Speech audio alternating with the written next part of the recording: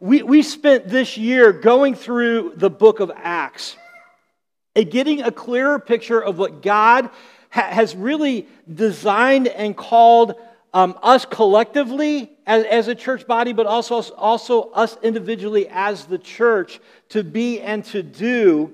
And if you are joining us for the first time this morning or new to this, if I were to summarize what this book of Acts is, it's really the unfolding story of how God, in the person of the Holy Spirit, takes an extremely small group of men and women, ordinary men and women just like you and I, and empowers them and leads them on a mission to share the good news of who Jesus is and what He has done for us with just about everyone that they encounter. And the good news, the gospel in a nutshell is this: it's that God in the person of Jesus took on flesh and He lived a perfect life and then willingly died the death that we deserve to pay the debt that our sin has caused. And then 3 days later He rose again, thereby conquering both sin and death.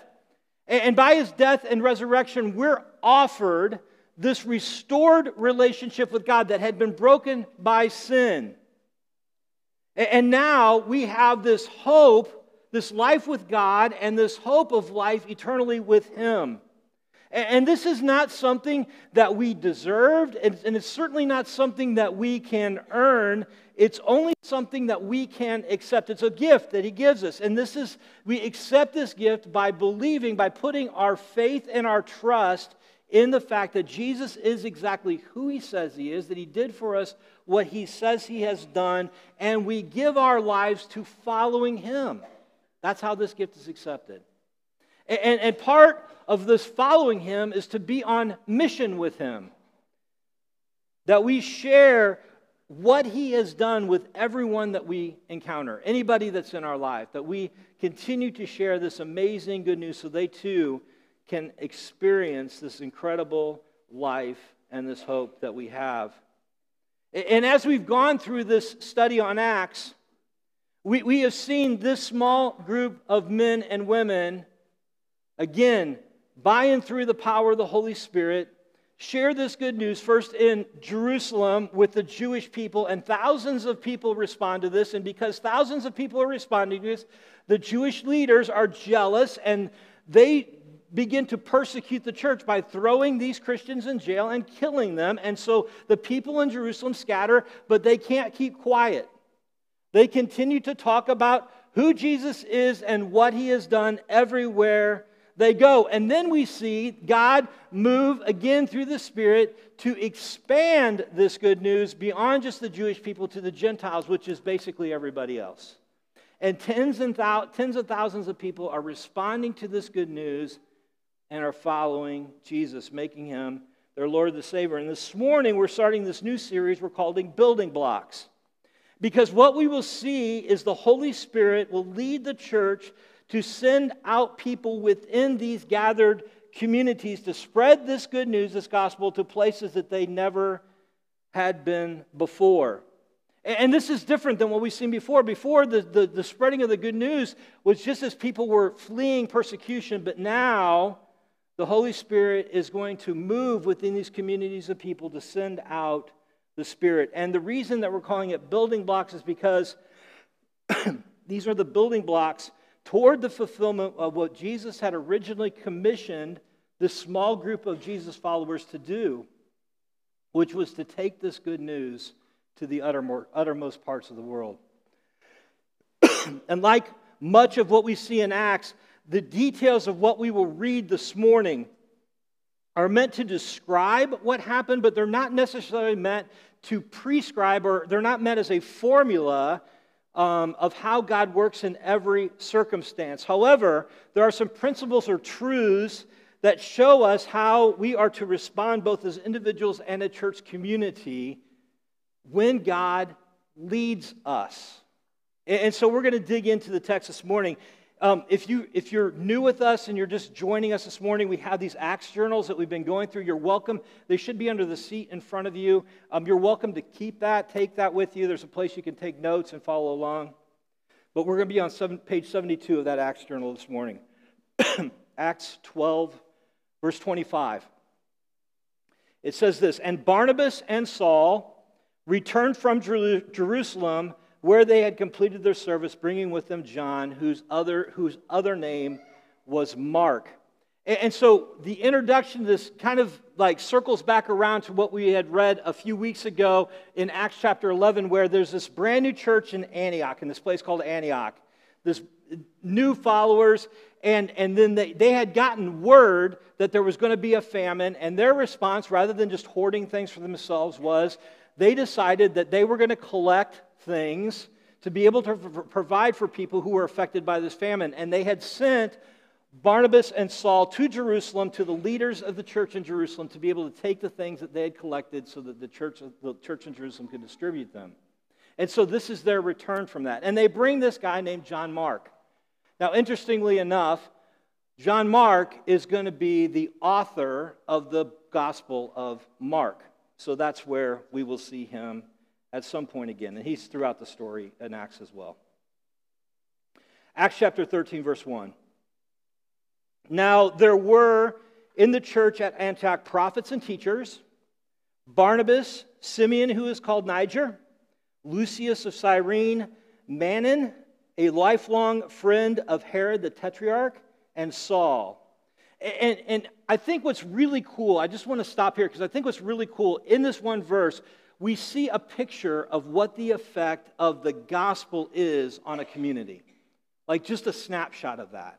And what I mean by that is this. In this list is this extremely diverse group of men. And the reason that we know that, and this is a group of men that normally, especially in that first century, would not have been in community with one another. In fact, in some instances, they would have been somewhat at odds with one another. You have Barnabas, who is a Hellenistic Jew, which basically means he was a Greek that had converted to Judaism. And he's from the island of Cyprus. And then you have Simeon, who is called Niger. Now, Niger, in the Greek, that word means black. And so you have a black man in Simeon. You have Lucius of Cyrene. Cyrene is a part of Africa. You have Manon, who is from Palestine, who's from Israel. And his name indicates that he is Greek, but he is out of the family of Herod. Like he's a Herodian. He's a Herod supporter, or has been a Herod supporter. And then you have Saul, who comes from Tarsus, which is in modern-day Turkey. And he is a Hebraic Jew. In other words, he is culturally, ethnically a Jew. And so you have this interesting collage of men that are together. Why is this significant? And why are they together? It's this. They no longer have found their identity in their race or in their upbringing or their political allegiance or their country of origin. No. Their identity is now found in a person. Their identity is found in the person of Jesus, who has now reoriented their loyalty. And not just reoriented their loyalty to Him, but also has set them on His mission and on His purpose. And honestly, when I look around this room on any given Sunday, I see the same thing happening here at South Point. I mean, I've reflected on this before. I mean, normally in everyday life, overall, if you were to just randomly pick a group of people and try to put them together and like move them in a direction, there's going to be all kinds of differences and what unifies us together. And I know in this room, I know from conversations, I know from relationships, I know that there's all kinds of personalities and views and backgrounds and socioeconomic. I know there's a lot of different things, a lot of places, different places you're from, even in Rhode Island. I get just all over the place. And the thing that unites us is the fact that our identity is not in those things, not in those specific things, but our identity is found in a person, and that person is Jesus. Verses 2 and 3. While this group of men, while they were worshiping the Lord and fasting, the Holy Spirit said, "Set apart for me Barnabas and Saul for the work to which I have called them." Then after fasting and praying, they laid hands on them and sent them off. Do you notice what they're doing when the Holy Spirit speaks to them? They're worshiping and they're fasting. In other words, their focus is on God. God has their attention already. And the word worshiping here is really interesting because it's not the typical word, the Greek word for worshiping that you see a lot of times in the New Testament. The Greek word here is where we get the word liturgy. And what that meant here was that this was just part of their ordinary rhythm of what they did every day in their relationship with God. I mean, there wasn't anything extraordinary about this. There wasn't like they set a special time aside for worshiping and fasting that they were seeking if God wanted to send some people out among them. This was just out of what they did. This was their normal practice. And when I saw this and understood this, it caused me to pause and reflect about how many times have I gotten this backwards. And what I mean by that is this. In my life, and especially in my ministry, I often have compartmentalized my communication and my interactions with God as if I set the agenda.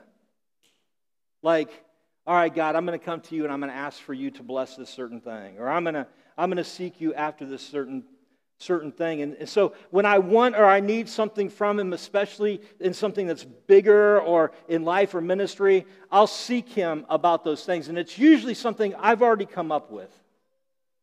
And I'm not saying that we shouldn't ask or seek, but perhaps the order is backwards.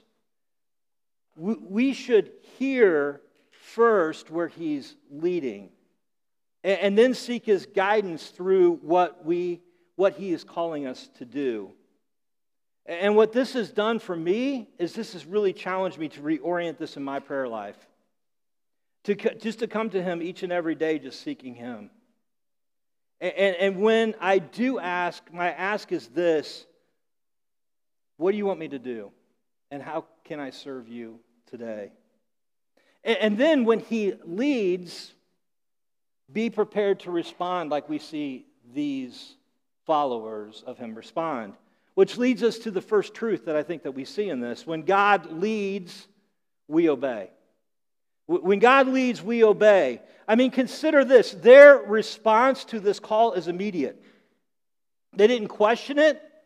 They didn't debate it. They didn't ask for details. I mean, how much more general can this call be? Set aside Barnabas and Saul for the work that I have for them. Like, what does that mean? Where are we going to go? What are we going to do? How long is it going to take? What do we need to bring?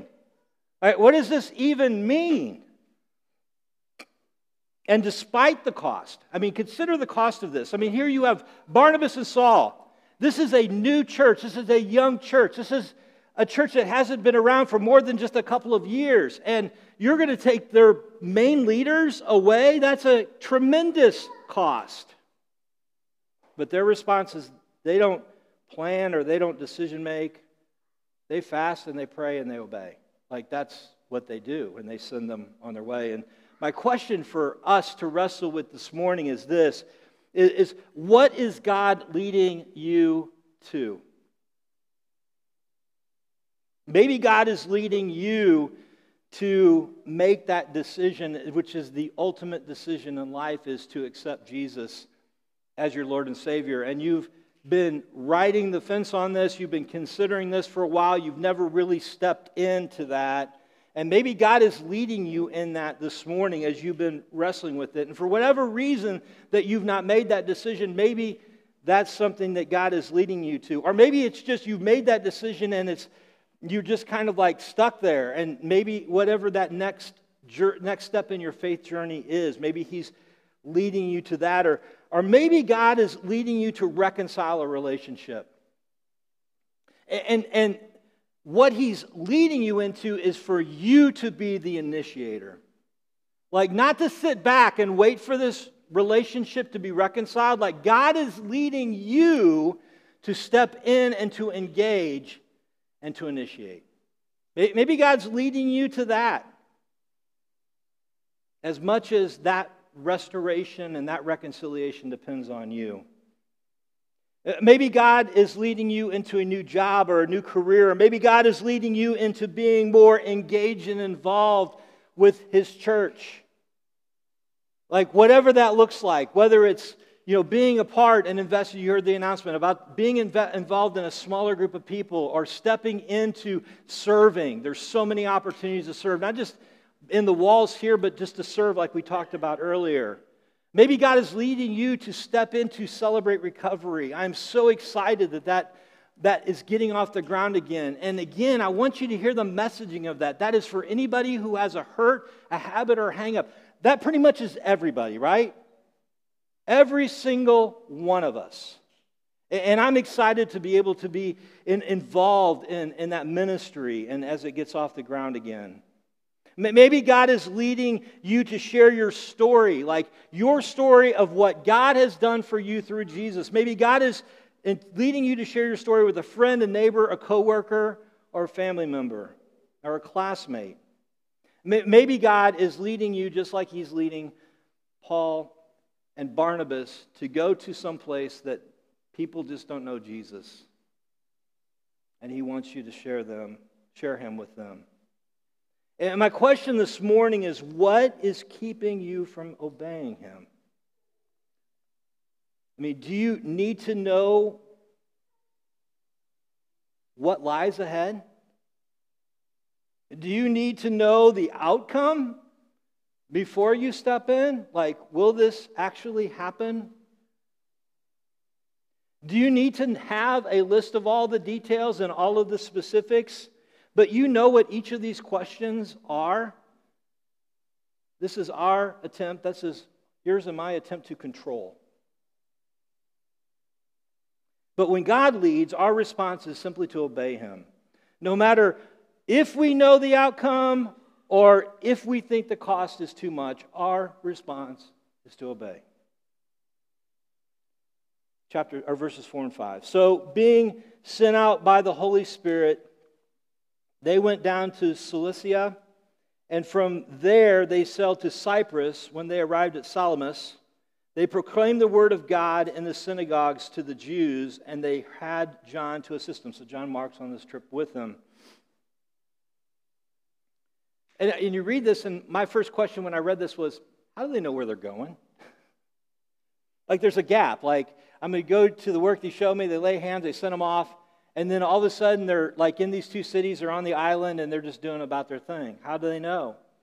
I think the key is in that verse that we read where it says being sent out by the Holy Spirit. That phrase actually means going along with. It's not like just like the Spirit just pushes them out and says, okay, you guys just go do it.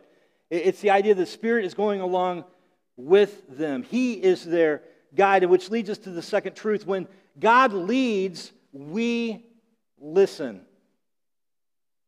You see, the Holy Spirit is the one that's guiding them. And my guess is that every step of the way, the Spirit is guiding them to which synagogue they would go to, which city they're going to go to next, who they're going to interact with. Like, the Spirit is the one who's speaking to them and leading them every step of the way.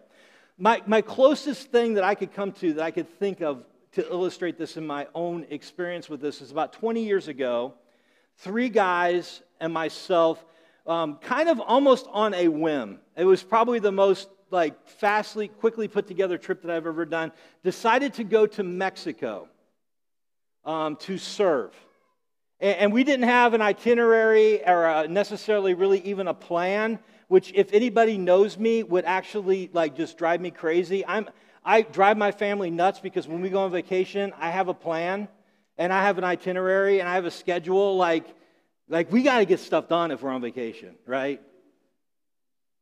And so these guys and we scraped together about $2,500 and we went to Juarez, Mexico. And one of the guys on the trip had been to Juarez a couple of times and had kind of loosely formed a relationship with a pastor in a small community outside of Juarez called Anapra. And when we got to Anapra, it was one of the most impoverished things I'd ever seen in my life. It was built right outside of the city dump for Juarez, and this community basically had taken materials that had been discarded from the people of Juarez, tires and pallets and bits of metal and rocks and things like that and had constructed their homes out of these things. And there was no septic system. The streets were the septic system. It was just dirt roads that were basically kind of carved between the houses. It was the poorest place I've ever been in my life. And what we decided that we were going to do was for 10 days, we were going to see how far God would stretch that $2,500 just to be able to do things that He led us to do. And every morning, we would sit down, we would just pray, God, just lead us. And none of us spoke Spanish. And we were in a community that only spoke Spanish. And the pastor that my friend Kyle knew didn't speak really good English either. And so there was definitely something lost in translation, especially when we were getting directions to places. But it was amazing to see how God, through the Spirit, led us to a woman who needed medicine for her kids, or to provide clothing for a group of children that we came across, or to be able to buy some materials for a family to finish their home. It was just amazing to see God unfold and unwrap different opportunities for us to be able to be His hands and His feet. My question with this is, what is God leading you in? Like, if God has called you to obey Him, like, what is He leading you in right now? Like, once you've obeyed God, are you allowing Him to lead you in what He has led you to do?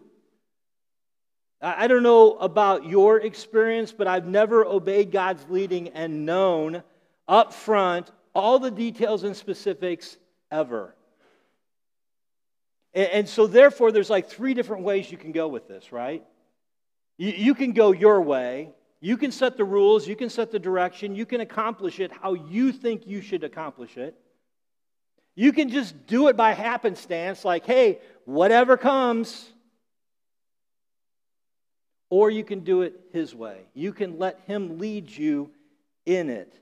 Galatians 5:25 says this, if we live by the Spirit, let us keep in step with the Spirit. And so the question that this begs is, how do we keep in step with the Spirit? And the answer is this: we have to listen to Him. Because if you aren't listening to Him, you aren't keeping in step with Him. And if you aren't keeping in step with Him, then you are just doing it yourself. I really believe that we as a culture have a really, really hard time listening. Like, we're just bad listeners. I mean, there is just too much noise. I mean, everywhere you go, space is filled with noise. Every time I find myself getting in the car, the first thing I do is I turn on the radio because I don't want to be in silence with my thought. I mean, everywhere we go is noise. And then the other thing is we're just too busy. Like, we cram our schedules full of stuff. And it's so hard. I know for those of you who have young kids, they're in all kinds of different activities and things. For those of you who are caring for your parents, or for those of us who have 20-somethings, you know, there's always something to do. There's always someplace to be. And we just cram our schedules full of stuff. Or the other thing is we're just so distracted. Like, we are a squirrel culture. Squirrel.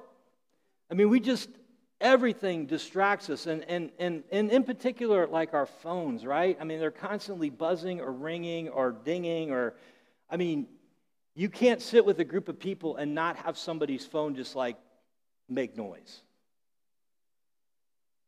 And so how do we get to the place where we can listen? I think the first thing is we just have to slow down. We've got to create margin in our lives. We have to create space for us to be able to spend time to listen.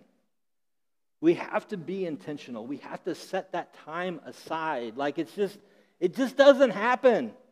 I've tried that before. Everything crowds it out. And the other thing this is the most uncomfortable piece of this, you got to get quiet. You have to be quiet. Because I think the way that the Spirit often speaks to us is in this really, really small voice. And I think the Spirit speaks to us quite often, and we just can't hear him because we're crowding him out with our busyness and our noise and our distraction. I want to say that I'm dependent on God. Like, I want to say that. But I realize the measure of my dependence on God is how much time do I really spend listening to him. Verse 6. When they had gone through the whole island as far as Paphos, they came upon a certain magician, a Jewish false prophet named Bar-Jesus. He was with the proconsul. The proconsul would be the governor, Sergius Paulus, a man of intelligence, who summoned Barnabas and Saul and sought to hear the word of God. But Elymas, the magician, of course, this is the same guy. It's not two different people. Bar-Jesus and Elymas are the same people. The magician, for that is the meaning of his name, opposed them, seeking to turn the proconsul away from faith. But Saul, who was also called Paul, filled with the Holy Spirit, looked intently at him and said, "You son of a devil, you enemy of all righteousness, full of all deceit and villainy, will you not stop making crooked the straight paths of the Lord? And now behold, the hand of the Lord is upon you, and you will be blind and unable to see the sun for a time." Immediately, mist and darkness fell on him, and he went around seeking people to lead him by the hand. And what's interesting here is no one would touch him because they were afraid that they would catch his blindness. Like that's what's happening here. Then the proconsul believed when he saw what had occurred, for he was astonished at the teaching of the Lord. Yeah, we don't really know how long it took Saul, Paul, and Barnabas to travel this island. I mean, they went synagogue to synagogue as the Spirit was leading them, and finally they arrived at the capital city where this governor is, and they encountered this man named Bar-Jesus. Now, his name is interesting, and there's a lot of debate as to what this really means, but Bar-Jesus means son of Jesus. And we don't know if that means he was claiming to be one of Jesus' followers, or was it just a coincidence that his dad actually was named Jesus. But regardless, this guy was a false prophet. I mean, he was deceiving this governor, and he had the governor's ear, and he was able to probably leverage that to his benefit, whether it be wealth or power or both. And so he doesn't want Sergius Paulus, which is an awesome Roman name. He doesn't want him to hear the gospel, and so he's trying to distract him from it, and the Holy Spirit intervenes and makes him blind. And as a result of this, Sergius Paulus comes to faith in Jesus and becomes one of his followers. Which leads us to the final truth. It's this: when God leads, we trust. When God leads, we trust. You see, there's always going to be opposition. There's always going to be obstacles to what He has called you to do. Because we have an enemy that always tries to distract and distort us from doing what God wants us to do. It's just factual. And especially when it comes to anything related to the message of Jesus. Like if God is leading you to share the message of Jesus with someone, this is what Paul says in 1 Corinthians 1:23. He says this. He says, "But we preach Christ crucified." We preach the gospel. "A stumbling block to the Jews and foolishness to the Gentiles." That's everybody. And so the question this morning with this is, what is God leading you through? When God leads you to do something and He leads you in something, you have to trust that He will also lead you through it as well. Especially when you face obstacles or opposition. We can never allow discouragement or disappointment to distract us or derail us from following God's leading. One of my favorite times with our staff team and with a few other people are Wednesday afternoons. We set aside 2 hours every Wednesday to be able to come together, to grow in our relationship, with Jesus together, to hold each other accountable, to learn from one another. And we usually do that through some kind of a book that we're learning together through. And this past week, we started this new study that really caused us to reflect back on the challenges of leading the church through 2020 and 2021. It was painful to remember trying to keep people engaged and connected when we were unable to meet together, and trying to keep people engaged and connected even as we were starting to meet together, realizing that there were still people that just couldn't be able to be in person. Navigating through the minefield of views and opinions on mandates and masks and vaccines. Trying to discern how all of this was going to ultimately impact the church in the long run, and figuring out and trying to discern what was it that we needed to adjust to and adapt to this change that was coming. Trying to keep unity in the midst of divisiveness and anger and hatred and hurt. And then experience the pain and discouragement and frustration of watching people walk away from the church community and even some from their faith. And as I was reflecting on our time together on Wednesday, just on my own personal response to some of this, I realized that the times that I was stressed or worried or fearful or discouraged were the times that honestly I was mostly relying on my own control and my own solutions, or trying to fight the battle on my own. I had forgotten that God is the one who fights the battles. That we have to trust God, that if He has led us to do something, He will see us through it. Even in the midst of the darkest and most difficult moments, He is good. And He is in control. And He is the one who fights our battles. Even if the outcome is different than what you imagine or what you desire. Because what matters is what He desires and what He wants. So coming full circle, how do we respond when God leads us? We obey. We obey even when we don't know the details and no matter what the cost. And we listen. We listen for Him to lead each and every step of the way, and we trust Him to lead us through it and to fight our battles for us. Why? Because we know God is leading us. Let's pray. Father, thank You so much for this example of what we see You doing in Acts, and the hope that it gives us, and the strength that it brings us, and the fact that, God, You are the same yesterday, today, and forever. And Father, You are still fighting our battles. You are still leading us, and You are still with us in this. And Father, would You just continue to strengthen us as individuals and strengthen us as a faith community to take the steps of where You're leading us. And Father, You are so good, and we love You. And it's in Jesus' name I pray. Amen.